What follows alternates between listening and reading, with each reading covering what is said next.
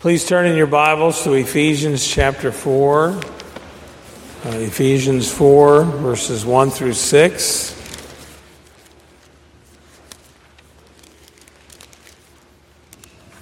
And following the reading of Scripture, we'll sing the Gloria Patri, which is printed for you in your bulletin. Please stand for the reading of God's holy word. As a prisoner for the Lord, then I urge you to live a life worthy of the calling you have received. Be completely humble and gentle. Be patient, bearing with one another in love. Make every effort to keep the unity of the Spirit through the bond of peace. There is one body and one Spirit, just as you were called to one hope when you were called. One Lord, one faith, one baptism, one God and Father of all, who is over all and through all and in all. And God will add his blessing to this reading of his word. Amen. The Heidelberg Catechism has been taking us through the Apostles' Creed, and after having worked our way through the person and work of God the Father, God the Son, and God the Holy Spirit, now we're taking it on into the blessings of the church and what the church has received from God. This last portion, including the portion of the Holy Spirit, is, I believe in the Holy Spirit, the Holy Catholic Church, the communion of saints, the forgiveness of sins, the resurrection of the body, and the life everlasting. Amen. And we did the Holy Spirit and reflected on his person and work. And today, pick up the three phrases in these three questions of the Holy Catholic Church, the communion of the saints, the forgiveness of sins. And we'll conclude next time. The two phrases in the Apostles' Creed that caused most people, or caused the most trouble for some people, are he descended into hell. There are some that really struggle. Some churches take that out of their recitation of the Apostles' Creed. Of course, as we talked about it, it's that Jesus endured the pains of hell and his sufferings and death on the cross. But then there's this phrase in this section, I believe in the Holy Catholic Church. And for Protestants, they tend to choke on that phrase. But we're not confessing that we believe in the Roman Catholic Church, but we're believing in the Holy Catholic Church. And so we'll talk about that a little bit. So there's an explanation. The New Testament word for church, the Greek word is ekklesia. It translated assembly, or the thought is it's an assembly or it's a gathering. It's really a combination of two words together that mean called out ones. The church is the gathering of people that God calls out of the world to be his own and sets his love and affection upon them, and he gathers them together so they might worship and follow him. And there's a lot of wonderful descriptions and terminology used of the church in the Bible and in the New Testament.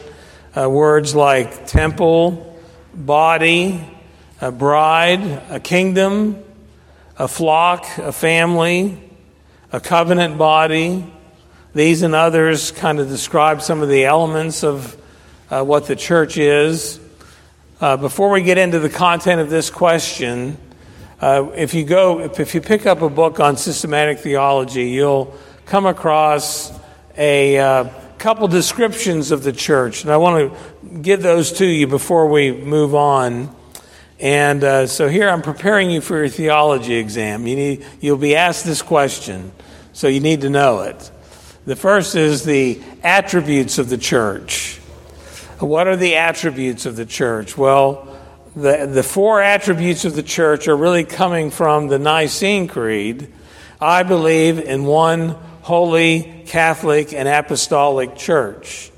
So one church, it's holy, it's Catholic, and it's apostolic. And I'm going to come back to those four thoughts earlier. But there's another description that you need to know about, and that is, what are the marks of the church? We have the attributes of the church. What are the marks of the church? The marks of the church, and these were developed and became very significant in the time of the Reformation. The three marks of the church are the faithful preaching of the Word of God, the right administration of the sacraments, and the faithful exercise of discipline. And the Reformers developed these and expounded on these as a way to identify the true church as opposed to a false church. The true church would have the preaching of the Word, the right administration of the sacraments, and the proper exercise of discipline. And they use that as a help to them to reflect on what is the church. There's so many other wonderful things we could talk about the church, its purpose, its future. There are some wonderful books on the church, but we're going to stay fairly focused on these three questions as we think about that. And as you look at question 54, I'll go ahead and read the answer for you one more time. What do you believe concerning the Holy Catholic Church of Christ? That the Son of God, from the beginning to the end of the world, gathers, defends, and preserves to himself by his Spirit and Word, out of the whole human race, a church chosen to everlasting life, agreeing in true faith, and that I am and forever shall remain a living member thereof. There's basically six kind of elements in that answer. The first is that Jesus Christ is gathering his church from vastly places, but he's the builder of the church. And if you would turn to Matthew chapter 16, where we have this truth clearly stated.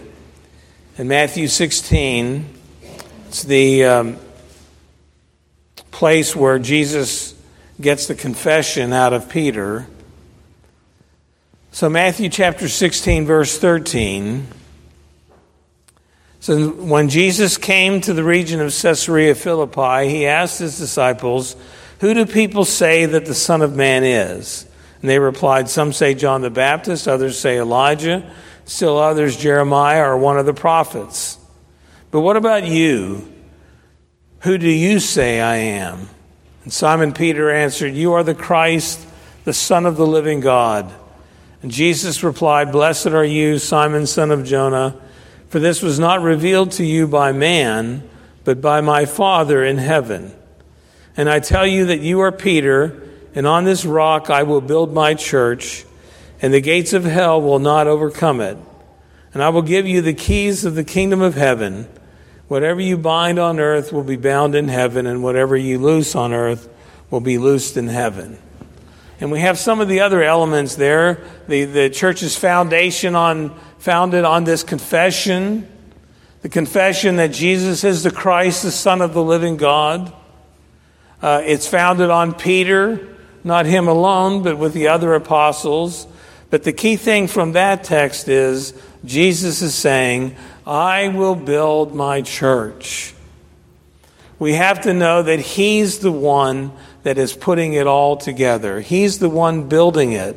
And just as he is the one building, we'll see in a minute, he's the one that will keep it. So it's Christ that builds his church. He may give us jobs to do. He may give us callings for us to serve him in that work, but he's the author, and we have to understand that.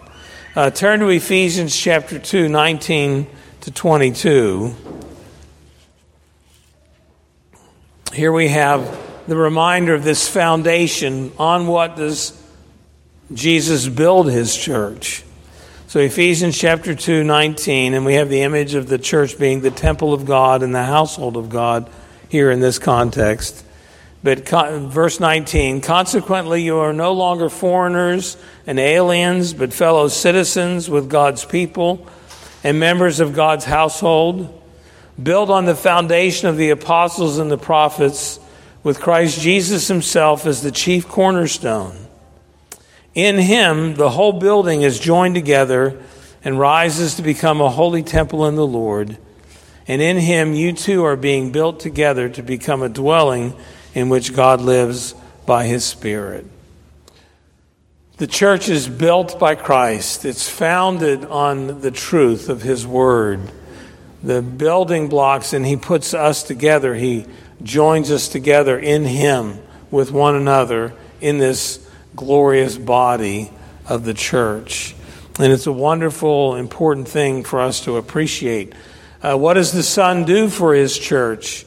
He gathers it, He defends it, and He preserves it. There are many times in the history of the church, and maybe in our own day, we look at the condition of the church and think, it's a mess. How will it ever survive if persecution comes on apace even in our own country? How will the church survive? Well, we need to remember it's Jesus who gathers His church. He defends it, and He preserves it. He will make sure the church will endure. It will endure until the end.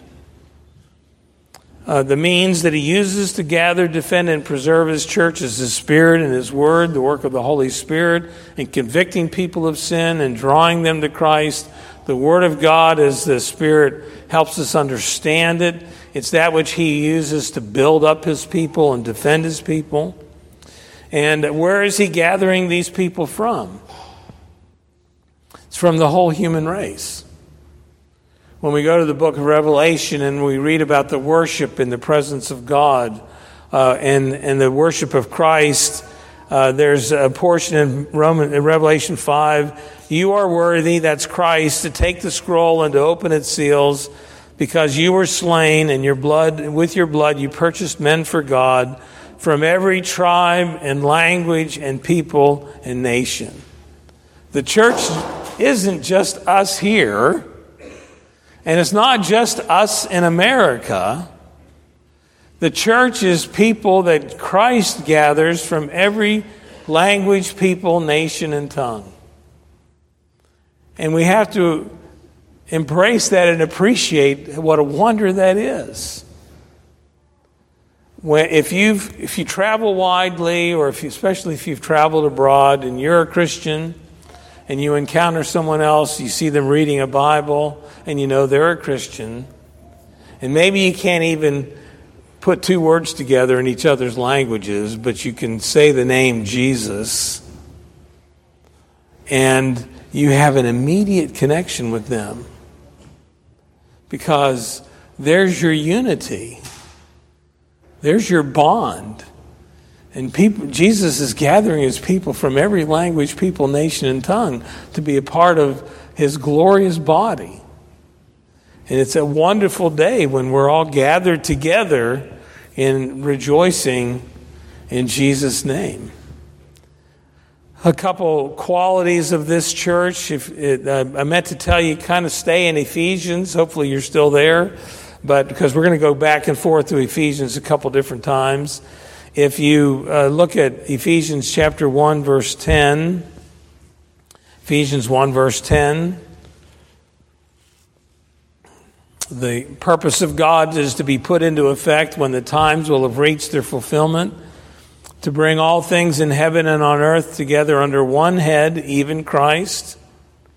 In Him we were also chosen, having been predestined according to the plan of Him who works out everything in conformity with the purpose of His will, in order that we who were the first to hope in Christ might be for the praise of His glory.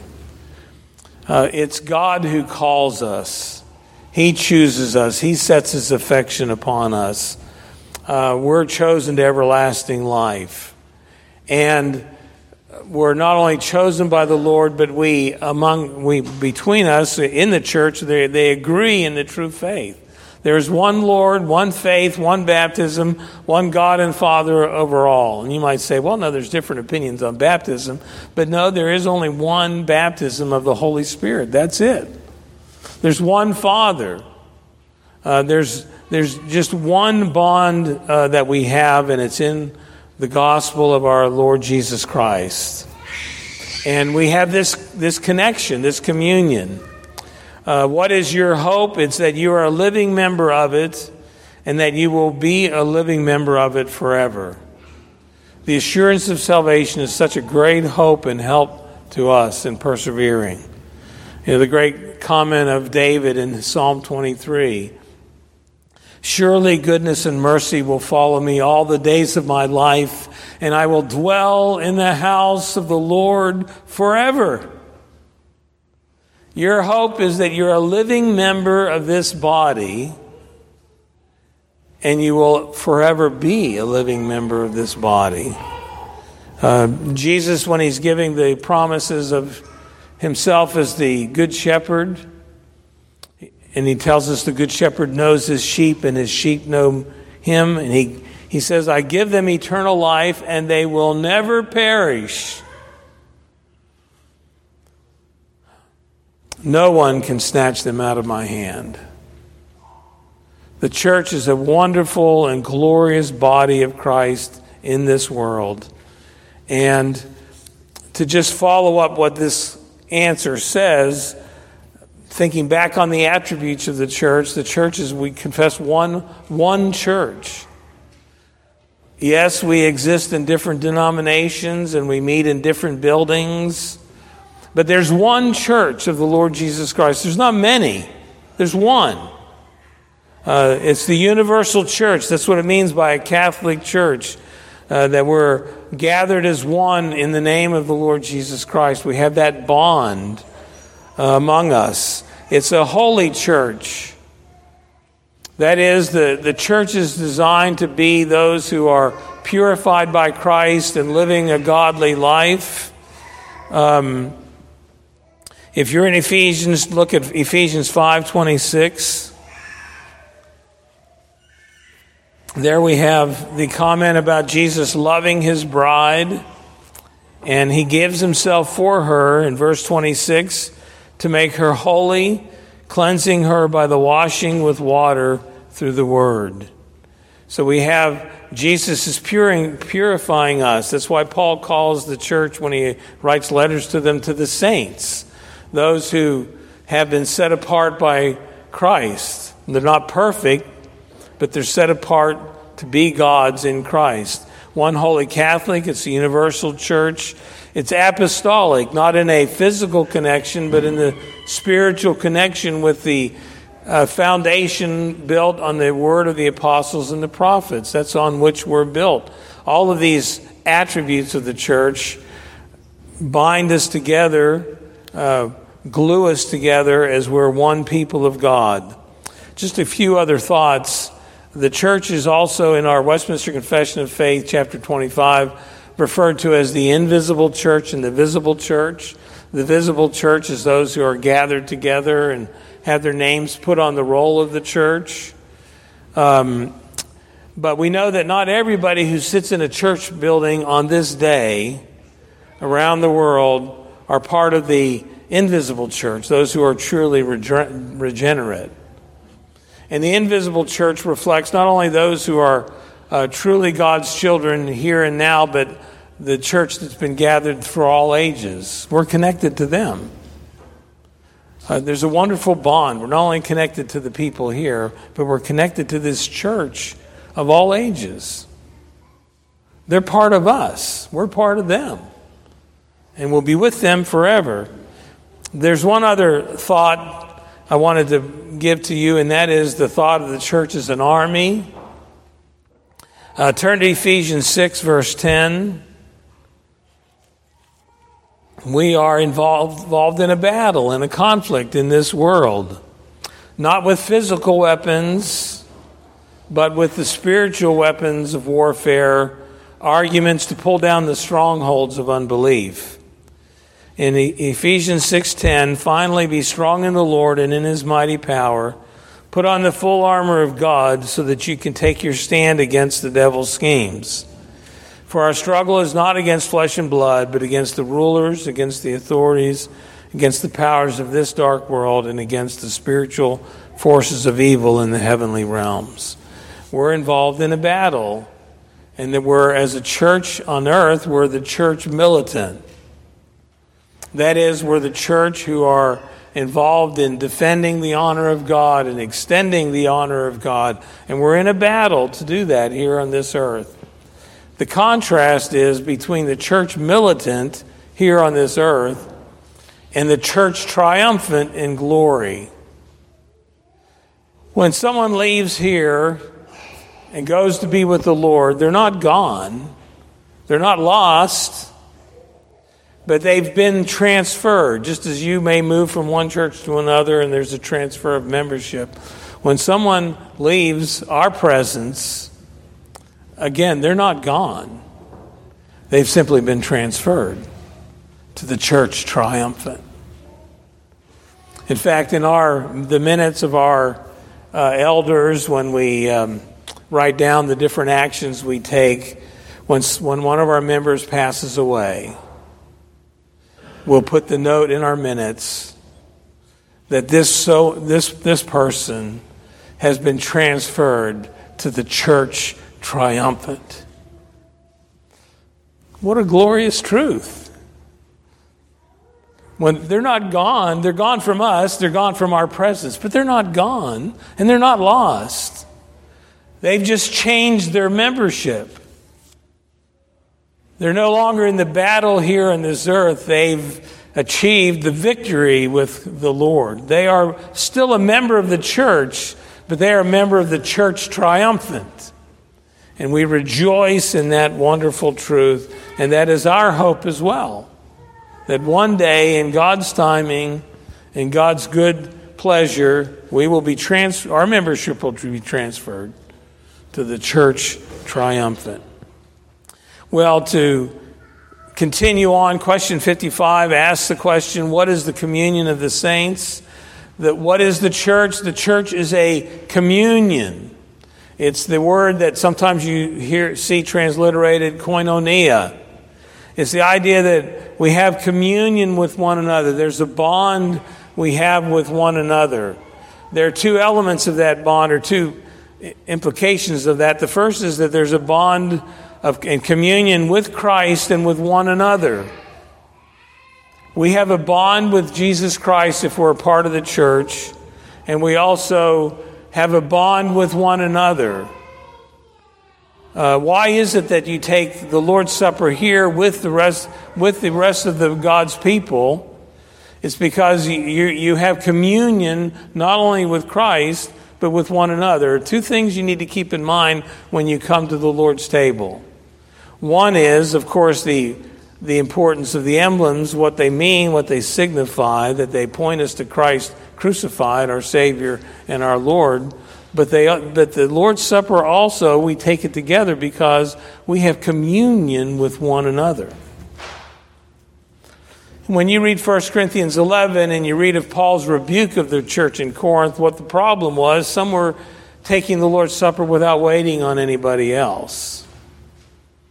And Paul says that by doing that, they were sinning against the body and blood of the Lord.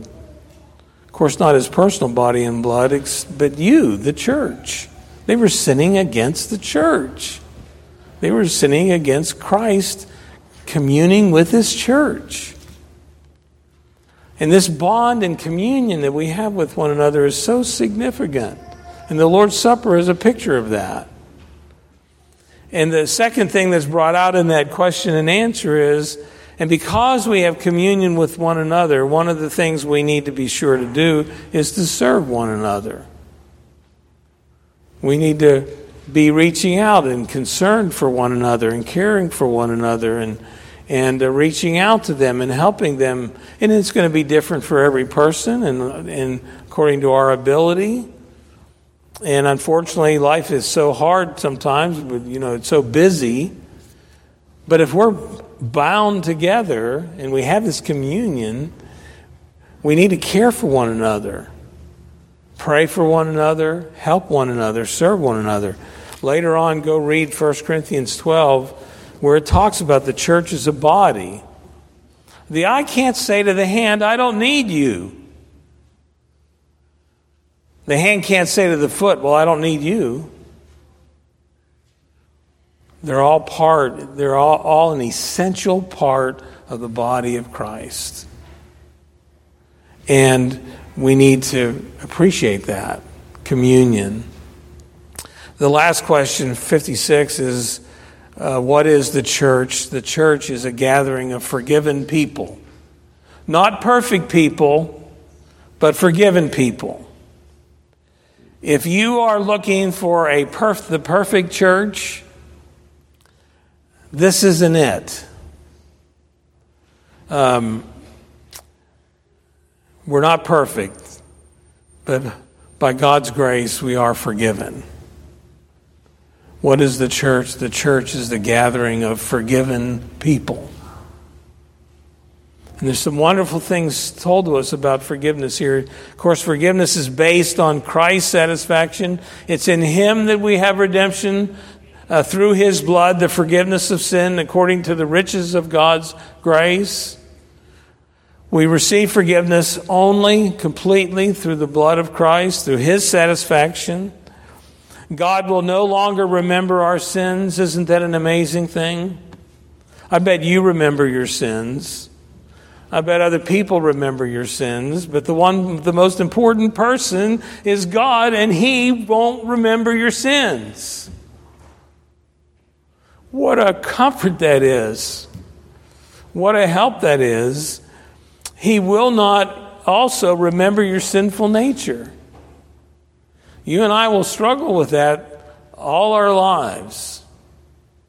But God is not going to hold that over our head.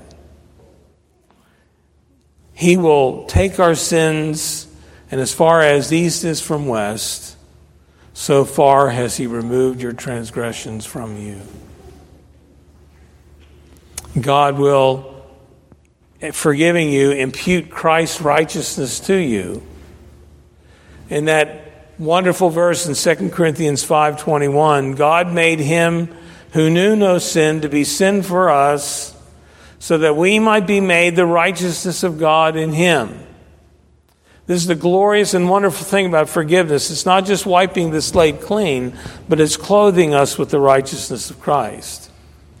We have a very famous story in our OPC history about this. The pioneer of our denomination, a great Presbyterian churchman and theologian, J. Gresham Machen, as he was about to die on New Year's Day in 1937 in a hospital in the Dakotas, all alone, he sent a telegram to his friend and colleague at Westminster Seminary, John Murray.